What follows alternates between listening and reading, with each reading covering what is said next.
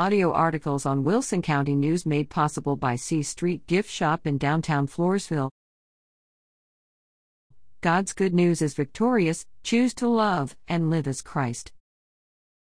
Have you ever considered the repercussions caused by the actions of your life upon others in the world? I've been sitting on a few short anecdotes I'd like to knit together in an attempt to illustrate my thoughts of personal impacts that could shift the lives of others. Did you know that Abraham Lincoln went into the general store business with another fellow and it failed? Lincoln ended up $1,100 in debt. He could have pleaded divided responsibility and found a legal loophole of escape, but that wasn't Lincoln's way. Instead, he went to his creditors and promised to pay them every dollar with interest if they would just give him some time. Then for the next 14 years Lincoln scraped, saved, and paid back debts that were not all his. Even when he was a member of Congress, he sent part of his salary home to pay off the last remnants of that old general store debt. Honest Abe went the extra mile.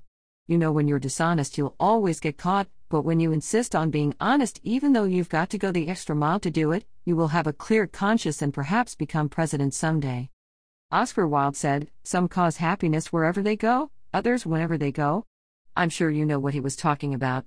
Those folks of whom your best memory involves the door swinging shut as they walk out of it, yet they may not be the most damaging of folks. It's those that leave, yet somehow still remain. People whose caustic words sting even after the sound has died away. There's a person whose bad performance makes everyone question if the job is valid in the first place. A false teacher whose lies still confuse, even after they've moved down the road.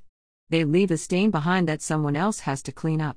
You can't do much about those people, but you can make sure you're not one of them. Instead of going out with a thud, leave on a high note. Make a mark, not a stain. Leave a good taste in their mouth, not an unpleasant one.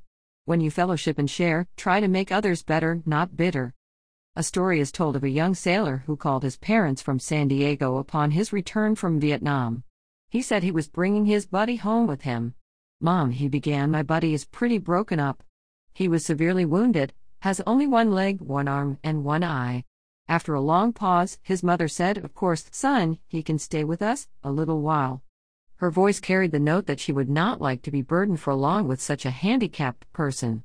3 days later the parents received word that their son had jumped to his death from a hotel window. When they received his body for burial, they discovered their son had only one leg, one arm, and one eye. 1 Peter 3:8-16, there's a lot of bad news out there.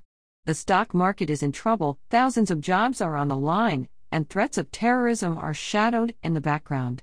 And we each have our own personal pain and problems to contend with. Financial, physical, medical, and relationship problems touch us all from time to time.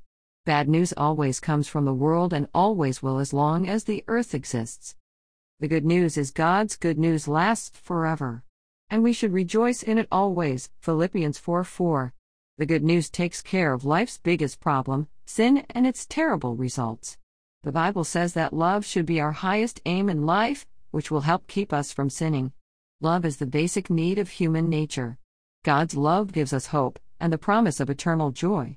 When we share God's love with others, we honestly share His grace with a clear conscience, improving the lives of others as well as our own. So be encouraged. God's good news is victorious over all bad news. Love and live as Christ.